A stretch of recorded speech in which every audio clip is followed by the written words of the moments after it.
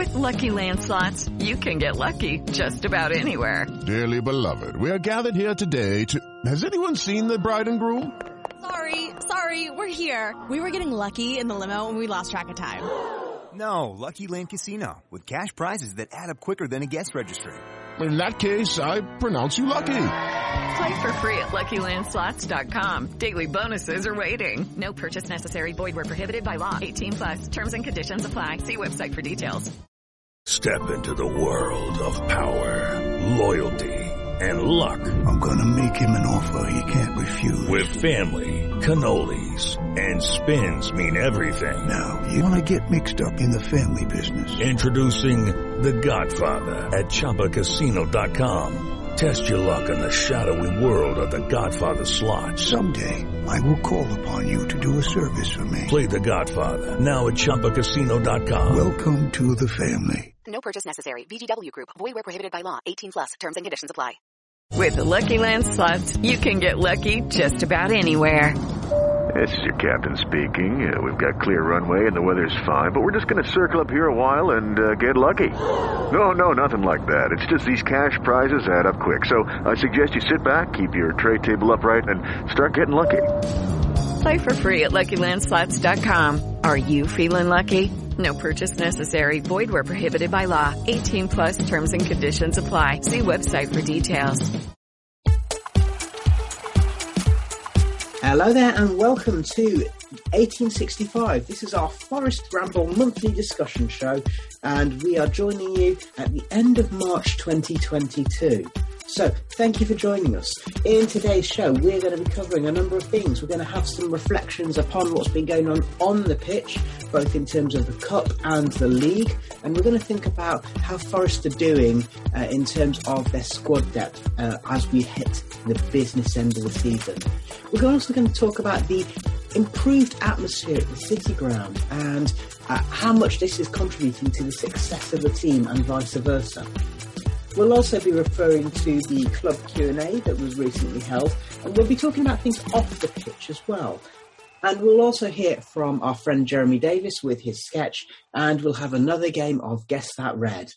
Anyway, without further ado, let's introduce this month's panel. So, greetings to you, Stephen Topless. Hello. Hello to Tom Newton. Hello all. And welcome to Baz. Hello. Hi there. Now, Baz, I'm going to start with you because it's a week on since we all kind of basked in the glory but the oh-so-near feeling of the Liverpool match. Now, I felt that what we managed to do quite well was to show in the FA Cup run that even though they're one-off matches, actually Forest showed that they've got quite a lot about them. And if they were somehow to go up this season, we wouldn't just be pushovers at Premier League level, would we? As long as we can keep it, sustain it over a long period of time. As you say, it's one-off matches. It's very easy to get yourself fired up for a one-off match. It's doing it over 38 or however many. However, the one thing that I didn't notice last week that I noticed this week is when you look back on Steve Cooper's post-match interview, the very first thing he says, we didn't win, which that gives me a lot of hope for the future, just in that one answer. Okay. But Stephen, let's just riff on that just for a second, because we've heard a lot about, and we've talked a lot about that whole idea of processes versus outcomes. And Steve Cooper does seem quite process-driven in his interview so far. So is this a sign that actually, you know what, he's just like any other manager and he realises that results are everything? Yeah, I think he's somebody who values giving it 100% every minute of every game and just seeing what happens. You might not be the best team on the pitch in terms of ability or value, as we're not against Liverpool because they are operating in almost a different stratosphere to Forest, given their status and Champions League, top 4 team, all that kind of thing. But you just have a go. And on the day, I think Steve Cooper is quite pragmatic in the sense of there's 11 you on the pitch, there's 11 of them on the pitch. Give it a go and just see how you do. We've got our game plan and we'll play it out. And why not believe that you can win the game? Because stranger things have happened. And I like that about Steve Cooper, this belief that we can go into any game believing we can win. Doesn't matter if it's say, Barnsley at home or Liverpool. That belief is still there, and that confidence in the team that we can go out, give any side a good game and possibly pick up a result as well.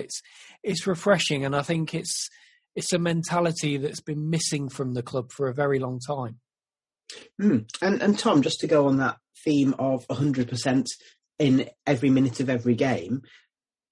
So Cooper took there were a few unkind comments coming from South Wales after he left the club because the style of play wasn't what Swansea fans wanted, especially in that second season.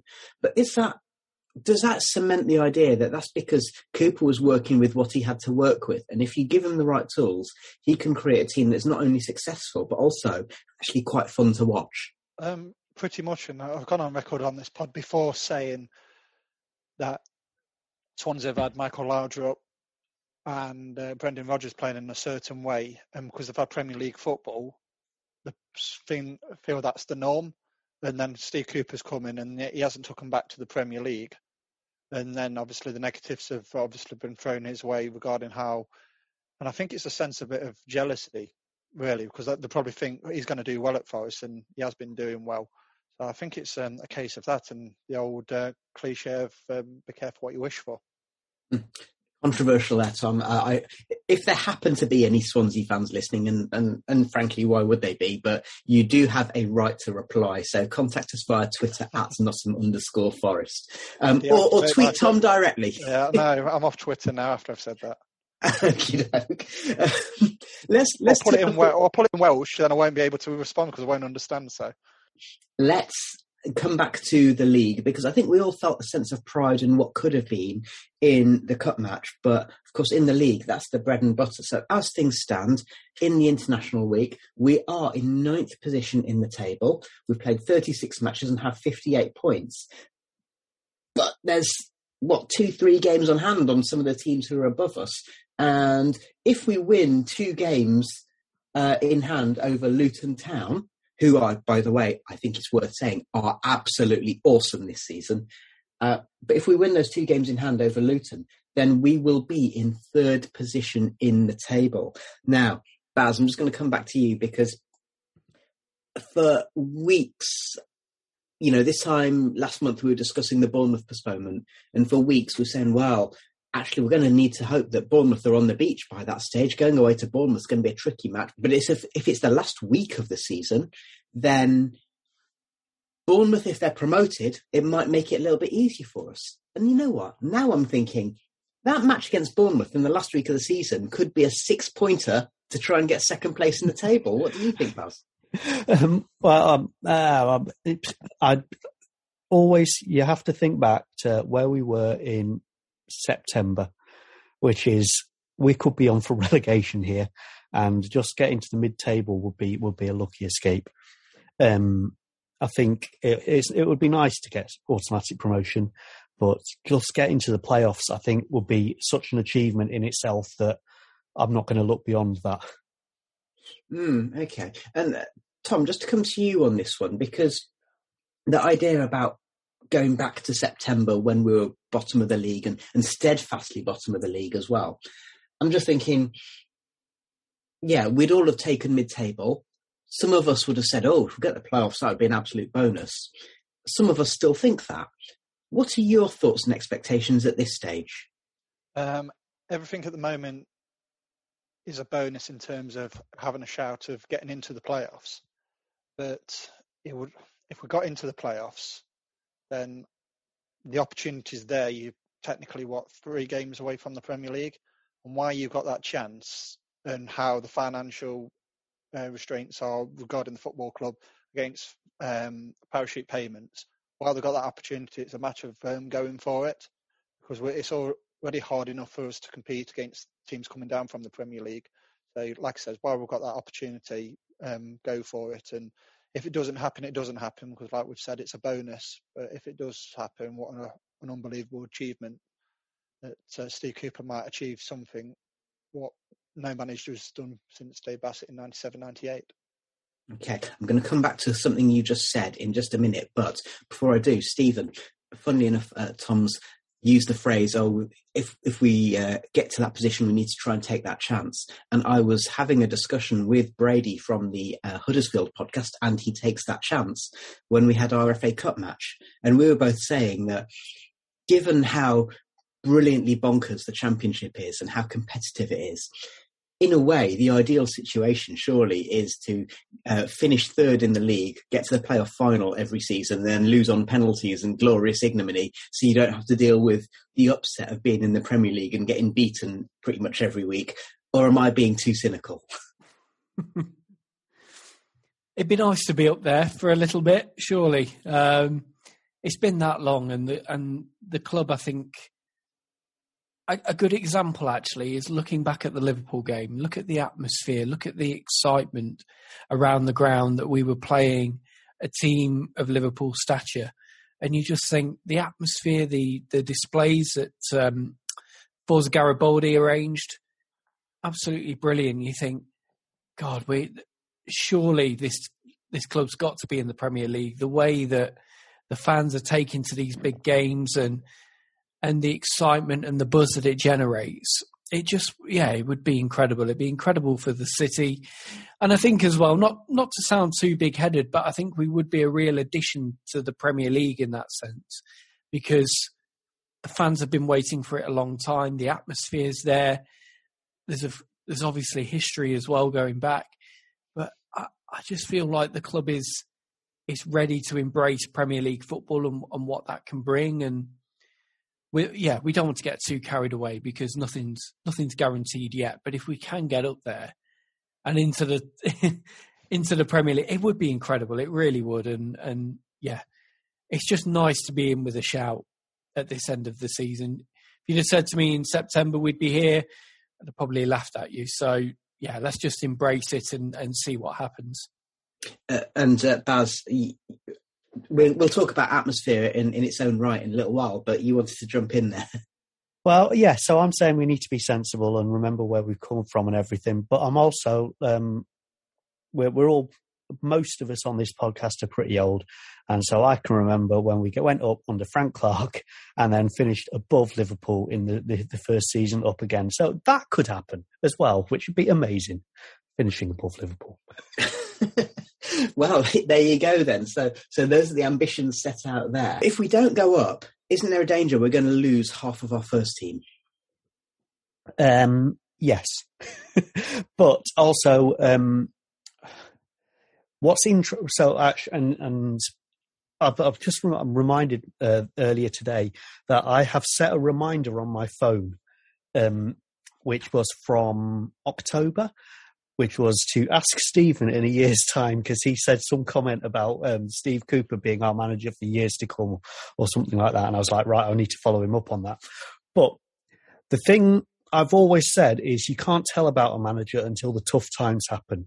And with Sabri, he didn't pass the test. You could say the same for Aitor Karanka. He sort of waltzed out. Steve Cooper's not been through that yet. So that's going to be the real thing is what happens when, we lose the likes of, if we don't go up and we do lose Johnson and Worrell and maybe a couple of others, and we have a really, really sticky start to a dodgy November again or something like that, then how's he going to cope and how's the rest of the club going to cope and how are we going to rally around him? And that's the real question. And we've not had even an inkling of how he would react when he's really under pressure.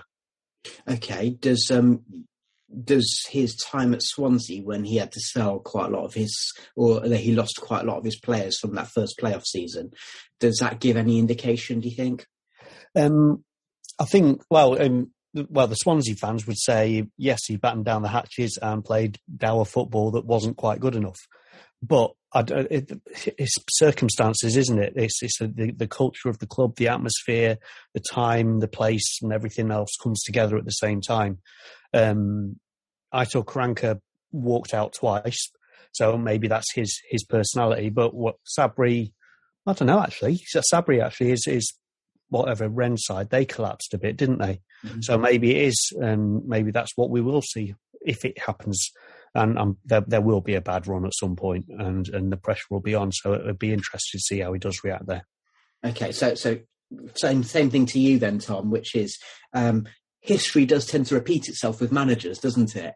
And using those examples, Karanka, he had a big mard at Middlesbrough and almost walked out, and that happened twice at Forest. Sabri, he had a really good sort of 8 or 9 months in charge at Rennes, and then it all fell apart and he ended up losing his job, and then the same thing happened at Forest. So when times get tough, firstly, will times get tough for Cooper? Because is Forest a different place to work now than it was even 6-8 months ago? And then secondly, do you have faith that if times do get tough, that Cooper will be all right? The mentality's changed in 8 months of where it was and what he's instilled. I think the hard times will come, but they'll probably be when we're in the Premier League. Oh, them's fighting words. I like that. Yeah. Okay. And Stephen, we're going to talk about the boardroom a little bit later, but just very briefly, do you think the fact that Cooper is now working for a club that is being run by Dane Murphy and where the main administrator is, what's his name, Taimur Rushdie, do these things give you a bit more faith? Yeah, fills me with a lot more confidence. It seems as if the football side of the club is much more professionally run. People who know what they're doing in the right jobs, and having those kind of football people in quotation marks, it gives you that perspective that when things perhaps aren't going to plan, or the manager makes a certain decision, setting up the team in a certain way or making a certain substitution, you don't lose your mind and ask him what on earth is he thinking and why have you not done this, you've not done that. You trust in the process and you trust in the manager that you've put in there. And in the 7 or 8 months since Cooper and Murphy have worked together, I think we've seen a really strong relationship form. And if you look at for example, the players who have come in, I mean, it's the one area perhaps where we can measure success in terms of hit or miss. You look at the players who have been brought in and they're making an impact. Sam Surridge, who for the money spent on him looks like a really, really astute signing. Keenan Davis, who's been excellent. Steve Cook, a really worthwhile addition to the back line, who might fall outside of the Dane Murphy kind of Moneyball system, if you like, but they've identified his leadership and the qualities that he can bring. And we've seen that already in the few months that he's been in charge. So those signs there of real progress in terms of transfers from, say, the people who were in before, fills me with confidence. And that's before you even get to the football side of things on the pitch, the tactical improvements, the mentality as well of the team. The team just looks like it's playing with so much confidence and belief, and players are embracing being part of it as well, that they're enjoying being part of a promotion challenge. They're enjoying the challenge of taking on Arsenal, Leicester, Liverpool in the FA Cup, and they're rising to it. And that's another big thing as well. I think when that stability is there behind the scenes, creates a good mentality around the club, and the players in particular, I think, can really buy into that, and that's what we're starting to see. Such has been the transformation in the last few months. It's easy to forget that it only is a few months, really, that Dane Murphy and Cooper have been in their roles. So, yeah, I'm just excited to see what happens next and how they can build on this great start. Now, Baz, you and I have been going to matches and following Forest, like you say, for a very long time. And is it fair to say that in the kind of the last 25 years, that actually from the outside looking in, because that's all we are really as fans, we're looking in from the outside, but this feels like the most stable the club has been for much of that last 25 years. We had Nigel Doughty's long tenure in ownership, But this feels like the first time in that time that Forest are being strategic, don't you think? Yeah, it's the first, like, both you and I have said before, we loved Nigel Doughty for what he tried to do for the club and the way he went about it. But it never felt like there was a vision behind it. It did feel quite a bit reactive, right? We've got this is a trouble. Now we're going to suddenly, out of nowhere, down the back of the sofa, find £2.5 million for David Johnson and all that sort of stuff. And that was kind of the way it was. Whereas this feels much more like, right, this is the blueprint. Now let's put it into action. And so, yeah, like we were saying, Steve Cook might not fit the Moneyball style by Young sort of thing, but there was a lack of leadership in the team. They identified that. They went out and found someone to fill that gap, which does feel like the right way to do things. And it feels like, yeah, we're making steps in the right way. It's not just for this season. It's a longer term project. And Tom, dare I say it, a 5-year plan. Wow. Well, funnily enough, we are actually 5 years this summer since Evangelos Marinakis took over the club. And so the fact that we may be reaching 4 to 5 years might explain why there was a change of direction. Who knows? We will never know. Tom, just let's think about the managers where it looks as though they potentially could have threatened success at Forest in the last few years. So we've got Billy Davies, we've got Aitor Karanka, we've got Sabri Lamouchi. This is different, isn't it? Yeah. It's like Billy Davies, he was just, like he says, he's one press conference away from just chucking a hand grenade on himself. Karanka was just like too emotional, and if he didn't get... He was like a mini Mourinho, Karanka was.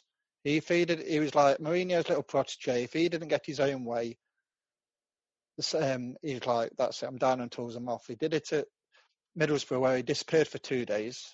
Then he turned up and says, I'm your manager still. And he's come to us and didn't get this, that and the other. And then he's gone to Birmingham, and obviously that's nosedive there. So, and Sabri, who's a bit like Mark Warburton, you win a game of football, and when the going got a bit tough, and you just didn't have a plan B. And if you look at the games, it was very much one goal in it most of the time. And sometimes we did get a bit lucky under Sabri. But now under Steve Cooper, it's like his mentality is very much 21st century in 21st century football, and everybody's buying into that. And like you've alluded to, it's the most stable the football club has been in the last 25 years, stability-wise. Okay, and this takes me back to the Liverpool match in many ways, because I was saying to the Anfield Wrap podcast and also to our Liverpool fan Johnny Shah about the modern breed of football manager. Steve Cooper feels like he's from that mould rather than from the old school, and I think it's fair to say that in their own ways, Karanka and Sabri were old school. Let's come back to matters on the pitch in terms of players. Stephen, we've got a little bit of an injury crisis, and the international break has probably come at a good time in the sense that Grabban, Cook, McKenna, Lowe, they're all first-team players who are out injured for weeks rather than days, and we could do with them, couldn't we? Yeah, you're looking there at essentially your back five decimated with a couple of injuries, plus Grabban obviously up front, even though we've filled that gap quite well with Keenan Davis and Sam Surridge contributing as they have. The worry about the defence is that we're losing elements of the team that have helped us to play so well this season. So that back three with Spence and Lowe as the wing backs pushing forward, that's been a really big part of our success, and it's given the team the foundation to play to their best. So that is a concern that we're missing essentially 2/3 of that defence now. The bonuses with the international break, that's given us an extra week or two's recovery time. So hopefully we can get Cook and McKenna and Lowe back sooner rather than later. Whether this opens up an opportunity for, say, Jonathan Panzo after the international break to come in remains to be seen. But it has shown actually that a few injuries can still really hurt us, and we are going to struggle with those key players out. So Scott McKenna has been, just come on to Scott McKenna, I think he has been a massive loss for us because he's so consistent, almost to a point where he goes under the radar. You just expect solid performances from him week by week that you almost don't notice it. And I think we will miss him as much as anybody in the games that he's out for, and hopefully we can get him back and obviously Steve Cook and Lowe as well as soon as possible. And just going back to a comment I made after the Liverpool match is that if we'd been playing with a back three and it'd been Scotty McKenna on Diogo Jota, then Forest wouldn't have conceded that goal. But playing in the back four meant that Colback had to come across, etc., etc. Baz, on that topic, we've talked about strategy a few minutes ago, and Stephen's just mentioned Jonathan Panzo, who we haven't even seen on the bench. So should we have any concern about the fact that the likes of Jonathan Panzo, Loic, we know Loic can play, and he's a decent defender, barely even gets on the bench. Richie Laryea has come in, and Cooper, when asked, has just said, well, he needs to acclimatise. It's a very different style of football, also very different, environment for him, and so on and so forth. Should we have any concerns about the fact that those players are not even getting a look in, even when we've got 3/5 of our defence missing? Just before I start, just to reiterate about McKenna, he's definitely my favourite player this season. He's absolutely outstanding. I think, and actually this comes back to the 21st century manager thing. I think one of the differences between these 21st century managers and the old school managers is about how they talk to the players and how they include the players in what they do. And it's like I've seen stuff about Graham Potter where he will sit down with the players and say, right, this is the situation. How would you deal with it? And I've heard that Steve Cooper does the same thing.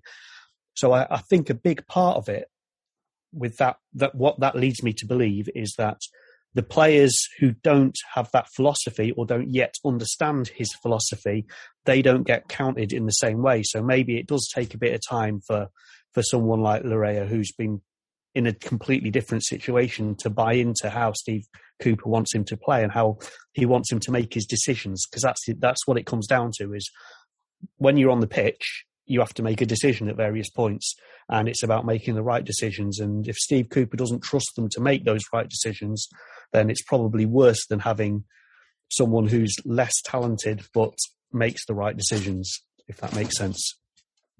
Tom, any thoughts on that? Are you disappointed that, when we've had Max Lowe out and we know that Laryea can play as a left wing back, are you disappointed that we've still been playing one of our better midfielders in the left wing-back position?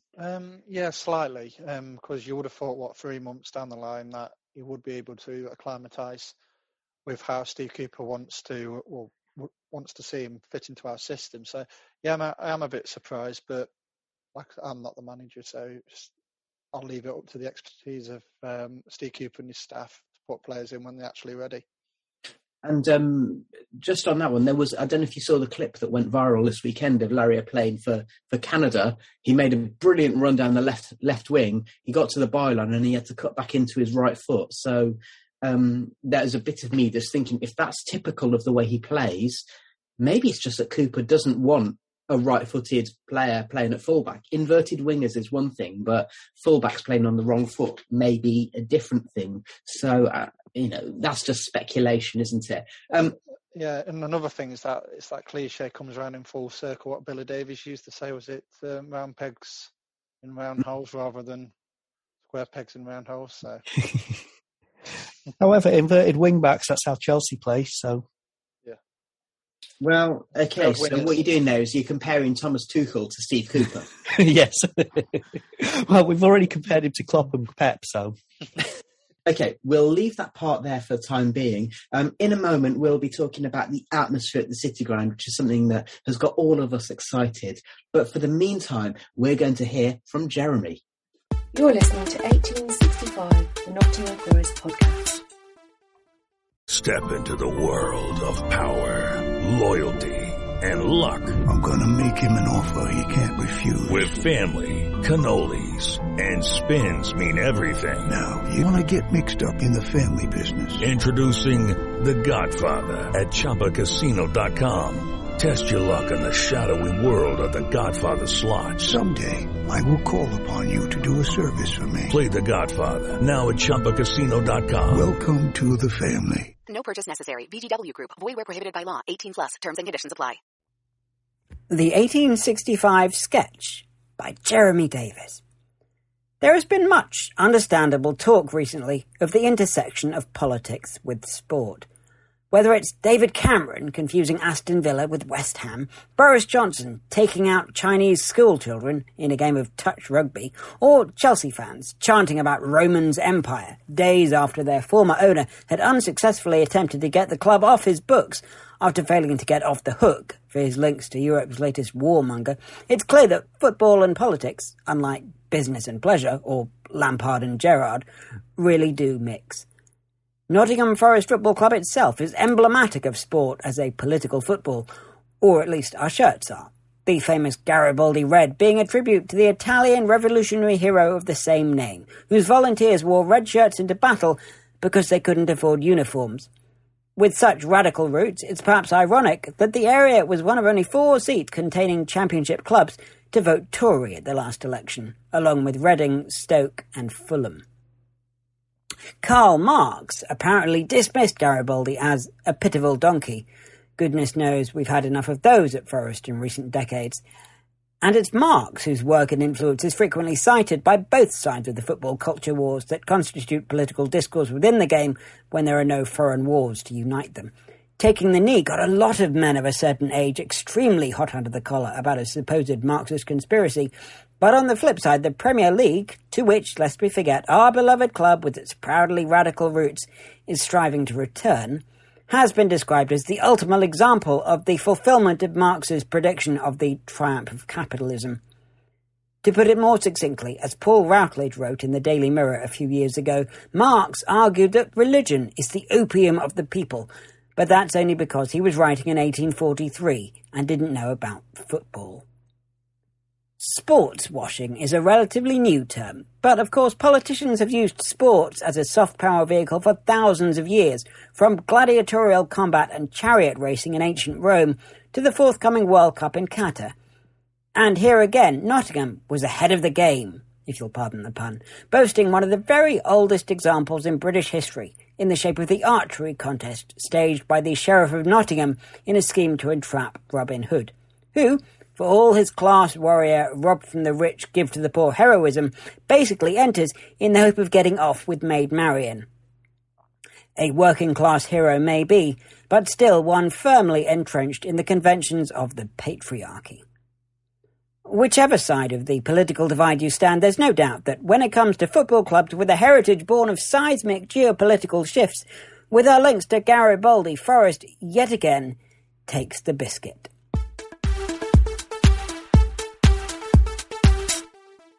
Thank you very much, Jeremy. Great to hear your voice again, and we'll be having a little bit more from you a little bit later on. Now, let's talk about the atmosphere at the City Ground.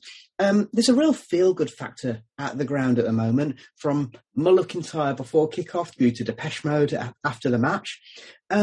Before we go any further, let's just hear from Stuart Levy. Stuart is a fan who flew over from Germany to visit the City Ground last week. Yeah, well, the atmosphere, I guess I'm going to be one of hundreds of your listeners saying it's the best we've ever heard of me. I've been a Forest fan since 98-99 when I was a kid when we were last in the Prem. And yeah, I just can't believe how loud it was. It's a lot of people in Germany don't really take an interest in the EFL, and to be fair, people in England don't really take an interest in the lower German leagues. But everyone I've shown my pre-game Mull Kintyre clip to have been saying, how on earth is that not a Premier League club? So in terms of the game this year, and you see the clips on YouTube, Speaky Boy and all the stories from this year, they just can't get enough. The fact that nobody, even when we're midweek wins against, I don't know, Barnsley and QPR, nobody is leaving before the final whistle to wait for Stevie Cooper's fist bumps, and they just can't get enough. Do. Thank you very much, Stuart, for that insight into attending a game and comparing what the atmosphere is like on match day when you haven't been for a long time. Stuart's podcast called 21 for 21. They are podcast brothers to us on the Sports Social Network. So let's talk about atmosphere. I'm going to use the Reading match as my example here. It was a strange one because in the first half, Forest weren't playing that well. They scored the really early goal and they weren't playing that well. And so the atmosphere was a little bit quiet. But what was interesting is that unlike in previous years, when we've not been that good, it's got a bit tetchy. And Tom, even when Forest aren't doing as well as you'd hope, the fans seem really, really positive at the moment, don't they? They do. And it comes back to Steve Cooper again. It's like, you know how the team plays. You know you're going to get an opportunity on the front foot in the match. With previous regime, it's like we go, especially, I know it was an awful season, but under the Joe Kinnear, it was like Forest had like an okay first 5-10 minutes. The other team would score the goal and Forest would do nothing up until the 85th minute and thinking, oh, we've only got 5 minutes in this game, let's do something. But you just know under Steve Cooper that there's going to be an opportunity, and with the likes of Zinkernagel playing, Johnson, Garner, Davis, etc., opportunities are going to come in it, and how they play out the back with a bit of intensity. It is easy on the eye, so and you can buy into it. You can see what's actually happening on a football pitch, which makes the spectacle a lot more easier compared to recent years. Stephen, fans don't leave the ground anymore. The City ground. Even I think back to going to my first matches in about 1990 with my dad, and the fact that even then, even if things were going well, you'd get a bunch of people, 80 minutes or 85 minutes, a bunch of people would get up and walk towards the exits. And of course, I enjoyed having the last laugh when that happened not so long after I started going, because we were still there when Des Walker scored his goal and loads of other people weren't. But fans are not only staying till 90 minutes, they're staying till 95 because they want to stay and have a party, and they want to see dance along to Depeche Mode, and they want to see Steve Cooper doing his fist pumps if we've won a match. I've never seen anything like it at City Ground, have you? No, it's an incredible connection that's been built between the team and the supporters. And I think that's key, really, that you've got a manager who is so in tune with the club and so in tune with the supporters. And the team are on that same level as well. And it's just a joy to see so many fans staying behind, Depeche Mode playing, Steve Cooper giving it the fist bumps. It's been such a long time since we've had that kind of almost electric connection between the manager, the team and the supporters. Probably even since Brian Clough's era that has really been there with such warmth and such energy. And it's lovely to see. And taking it back to the football, you daren't leave before the end of the game because there's a good chance you'll miss something. And it's been a long time since we've been able to really say that with confidence about a Forest team, that this team doesn't give up. They play until the very last whistle. And the most recent example for me was the Stoke City game where Samba's sent off in a moment of silliness. The penalty goes in. Forest are 2-1 down, 10 men, and probably not going to get anything from the game. And people were starting to file out of the stadium. But those of us who stayed were rewarded with Ryan Yates thumping a header home in injury time, and it's 2-2, and suddenly it's almost like we've won the game, and it's brilliant to see. And then you add on top of that all of the away wins this season, which have come in the dying moments of the game. It's incredible, and it's just really nice to see after years of kind of mediocrity and a bit of probably, you know what, we can't be bothered with this. We'll support the team, but we're almost doing it more out of duty than enjoyment. We're really now getting a chore, didn't it? Yeah, I think that's it. Sorry to butt in. It's like, now you can't wait for the next game, and then a few seasons ago, it's like, I've got no disrespect to Preston, but Preston on a Tuesday night, can I really be bothered to like rush home from work, get down to the ground, have like a dodgy burger, and then watch like a crap performance, which is dominated by an awfully rubbish referees. But now everybody wants to be part of it, and that's the big difference. Okay, and Baz, just to come to you, one thing that was very interesting is that the last couple of matches I've been to, 1865 Dad has actually said, "Oh, let's stay afterwards until Cooper goes around and do his fist pumps." And to anyone who knows 1865 Dad, that's pretty out of character in his personality when it comes to being a football fan. Well, I mean, in terms of that sort of thing, you said the atmosphere. We've never seen anything like it at the City Ground. It is like an away game atmosphere. It's that incessant chanting, the belief, the pushing the team forwards that we're getting. We previously only saw at away games, and the only other time I've seen a manager connect like that, and we've spoken about this before, is when Billy Davies did the thing against Derby that time and came out and just yelled at us to give it some.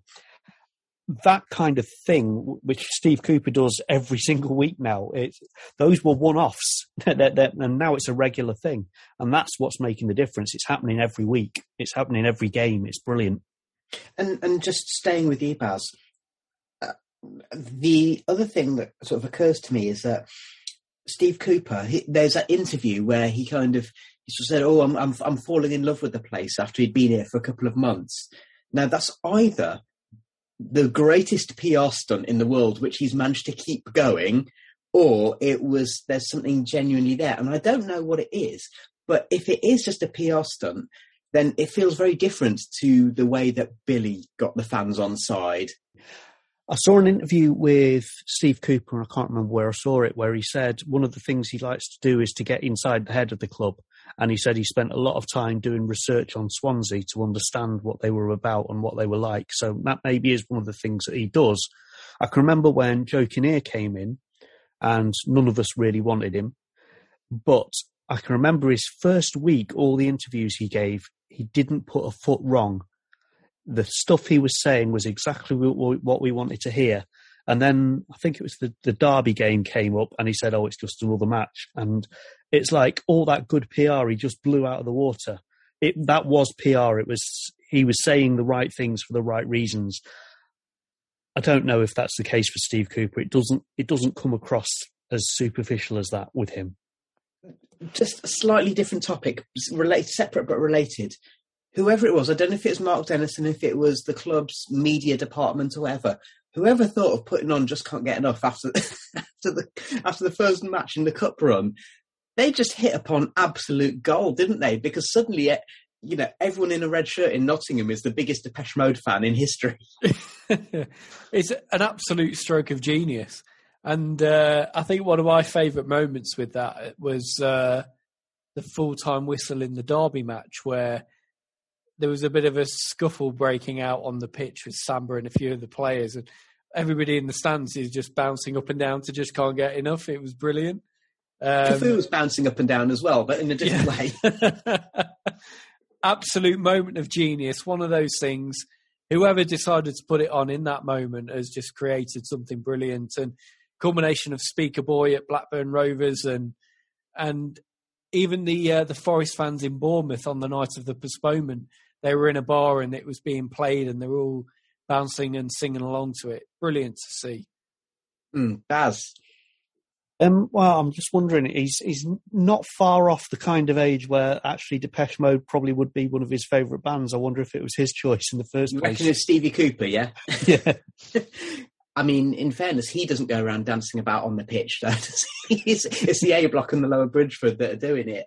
But I mean, it could be, as Bob Ross would say, a happy accident. But even if it was just an accident, it's something that's really transformed the place. And one of the things that I found going to matches is that you want to win, not just for the joy of winning and getting the points on the board, but also because there's a bit of you that's kind of looking forward to them playing the song and seeing the A Block bouncing and being able to sing along, and then Stevie Cooper coming around doing his fist pumps.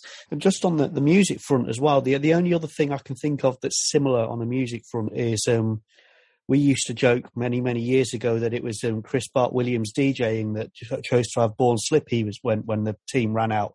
And yet that's 20 years later, and we're still using Born Slippy, and we still yell "You Reds" when those chords open up. So it could be the start of something there. Football fans enjoying rituals. Who'd have thought it? Anyway, we do need to move on now from there. And there's a couple of things that I just want to touch upon very, very briefly.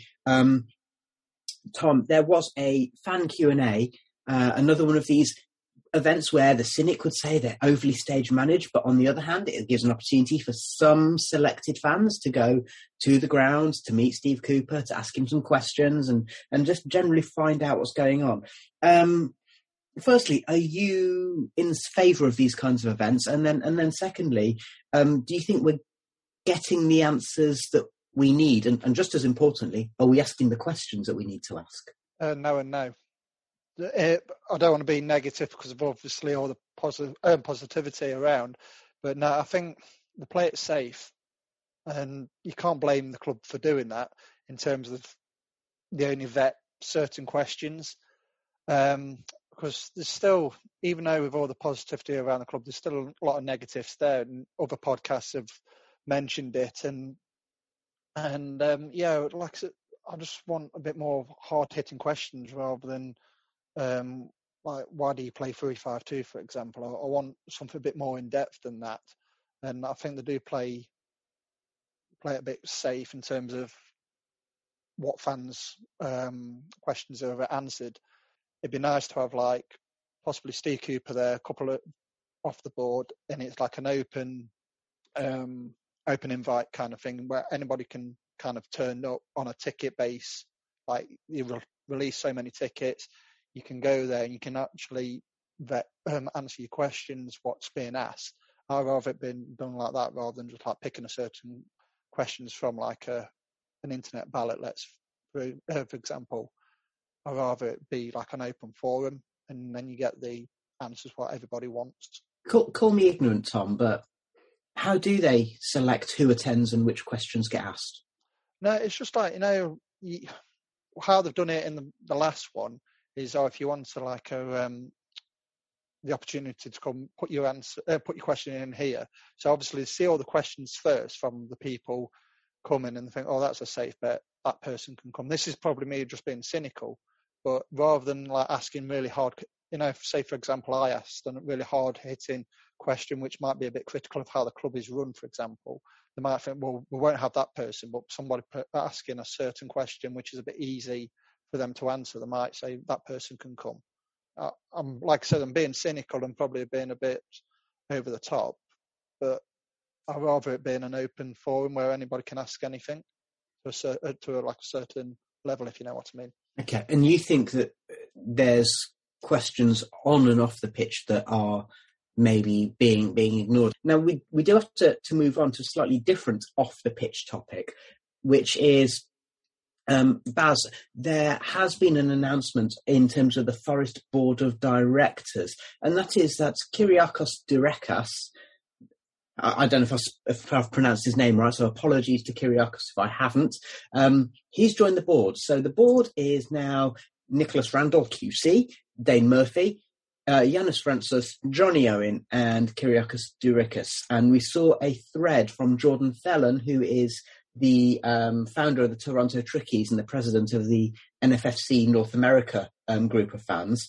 It was quite a thoughtful thread, actually. So he made the point that actually Forest have announced it rather than just it appearing on Company's House, as has happened before.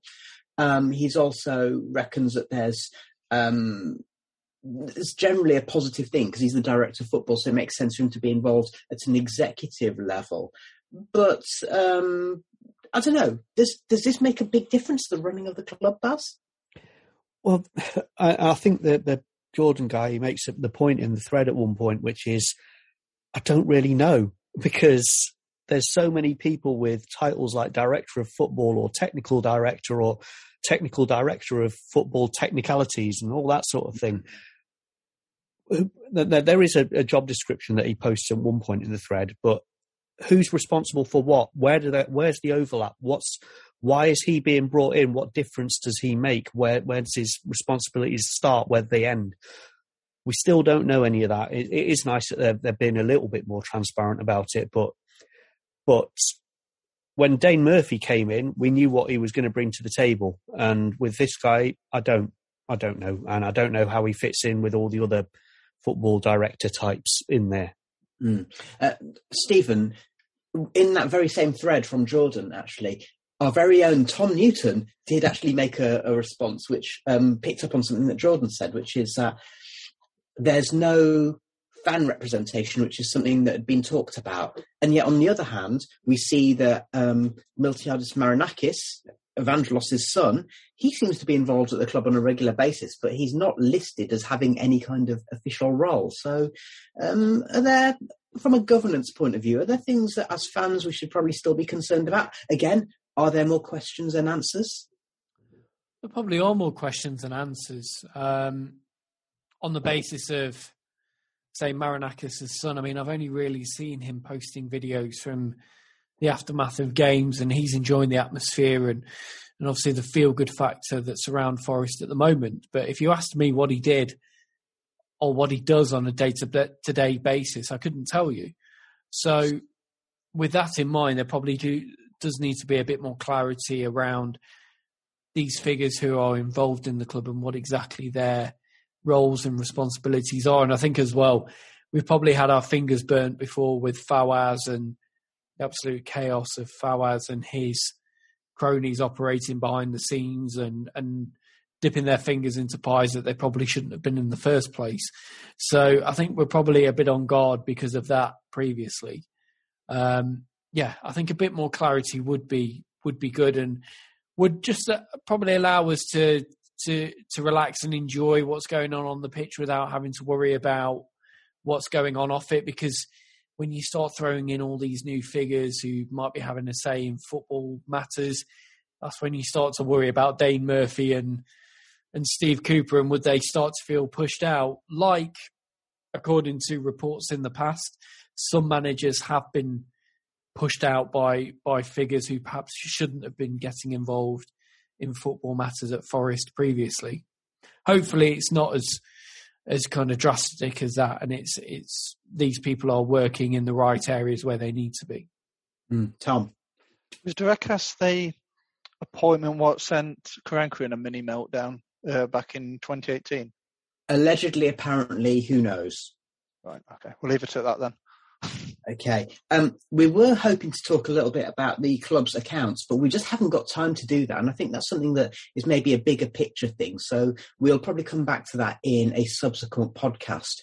What I'd like to do now is to change tack entirely, because now it's time for a game of Guess That Red. 1865. Guess That Red. Okay, so it's time for another game of Guess That Red. And this month, it's Jeremy Davis who is posing the questions here. Now, I'm going to be honest here. I know who the answer is. So I'm going to sit this one out and leave it to see if Stephen, Tom or Baz can guess which Forest player Jeremy is talking about. This player was a left-sided international who played for Forest in 2 different divisions.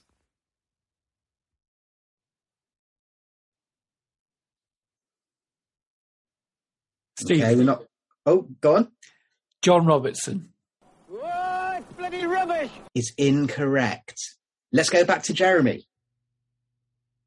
After leaving Forest, this player always got a bit of needle when he returned to Nottingham.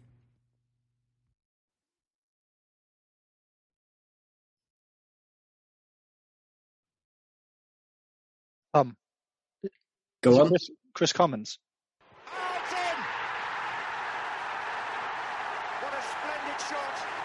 It is Chris Commons. What was it that made you think that then, Tom?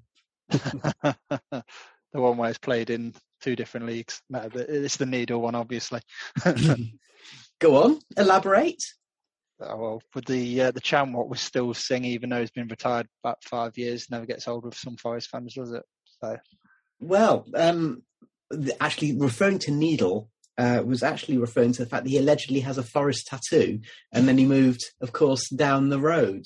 So That's what we were talking about. Let's just hear what the other clues were from Jeremy. Despite having his share of big moments in Forest derby matches, this player might say it wasn't the biggest derby he played in. Lewis McGugan inherited this player's shirt number twice. Even if he were to get a knighthood, this player would never be at home with the Lords.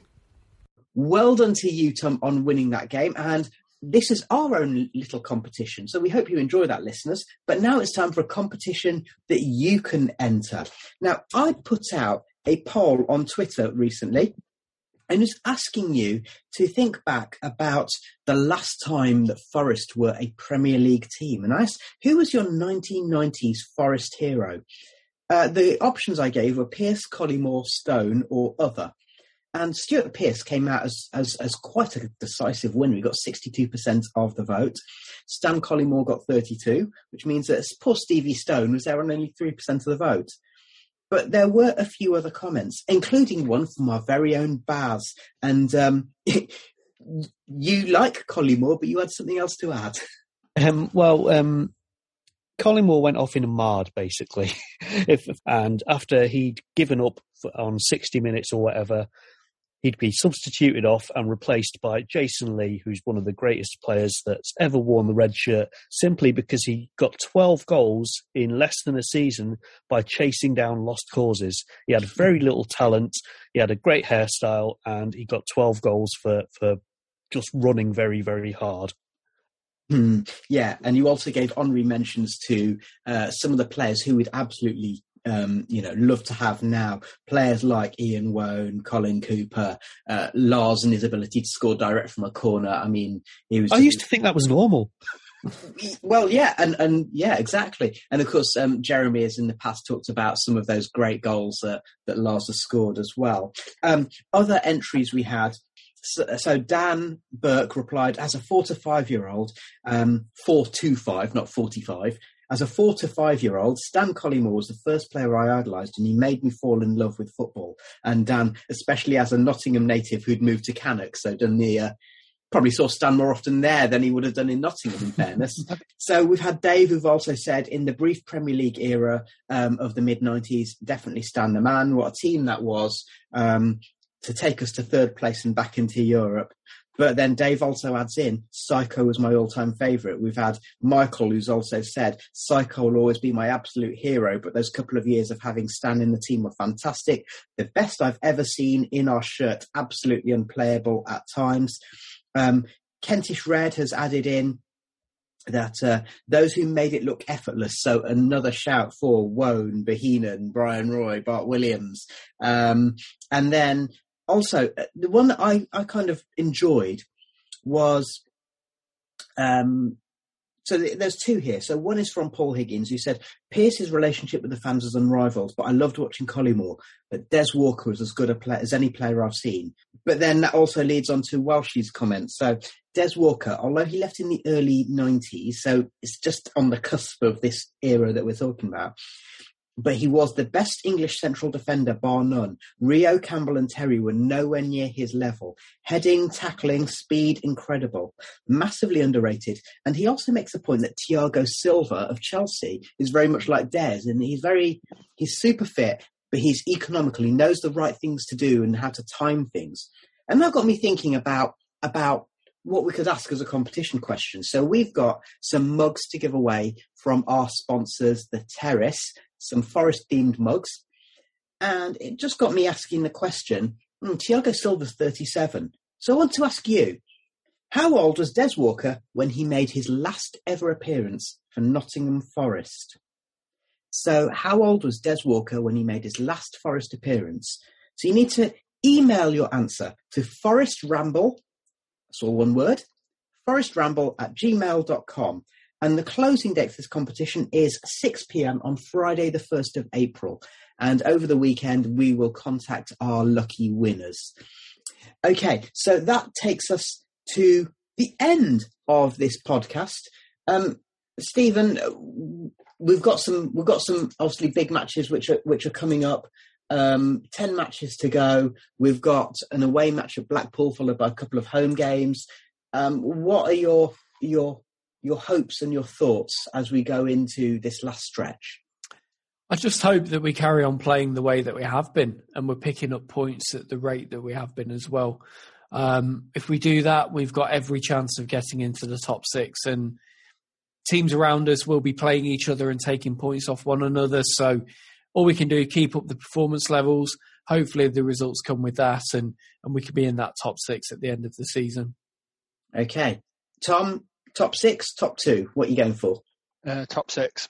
With the games in hand and players coming back, I'd say 4th. Okay. And Baz, just to come to you, points in the bag are better than games in hand, aren't they? But we do seem really quite confident, don't we? If we can get the momentum, then yeah, top 2 would be lovely, because then we don't have to deal with the blooming playoffs. But again, speaking of momentum, there's always that one team right at the end that builds up this head of steam and then powers through. And I'd like that to be us. Maybe this little bit with the injuries, we'll have maybe a slowdown possibly, and then go for it towards the end of the season, because it's all about getting your momentum at the right time. And when you talk about that idea about teams who kind of power on through, then actually in that respect, you think about it, the matches against Coventry and Luton and maybe even West Brom as well, those could be very interesting ones, because they are potentially 6-pointers for the teams who are vying for those playoff places. Yeah. But as I said, let's go for the jugular, and let's hope that the away match at Bournemouth on the 3rd of May is a 6-pointer to try and get second place in the league. We're going to leave it there. We want to say thank you very much to Stephen Topless, to Tom Newton, to Baz. We want to say thank you also to Jeremy Davies. And also a big thank you to Stuart Levy from the 21 from 21 podcast for joining us and sharing his thoughts. Remember, our competition closes on the 1st of April at 6 p.m. Email forestramble@gmail.com, and we'll be back with more match reports very soon.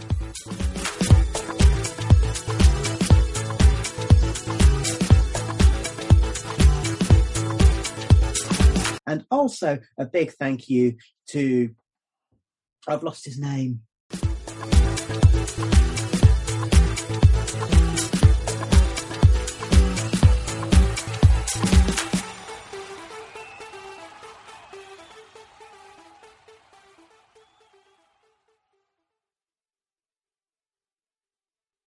Sports Social Podcast Network. Okay, round 2. Name something that's not boring. A laundry? Ooh, a book club. Computer solitaire, huh? Ah, sorry, we were looking for Chumba Casino. That's right, ChumbaCasino.com has over 100 casino-style games. Join today and play for free for your chance to redeem some serious prizes. ChumbaCasino.com. No purchase necessary. Void where prohibited by law. 18+ terms and conditions apply. See website for details.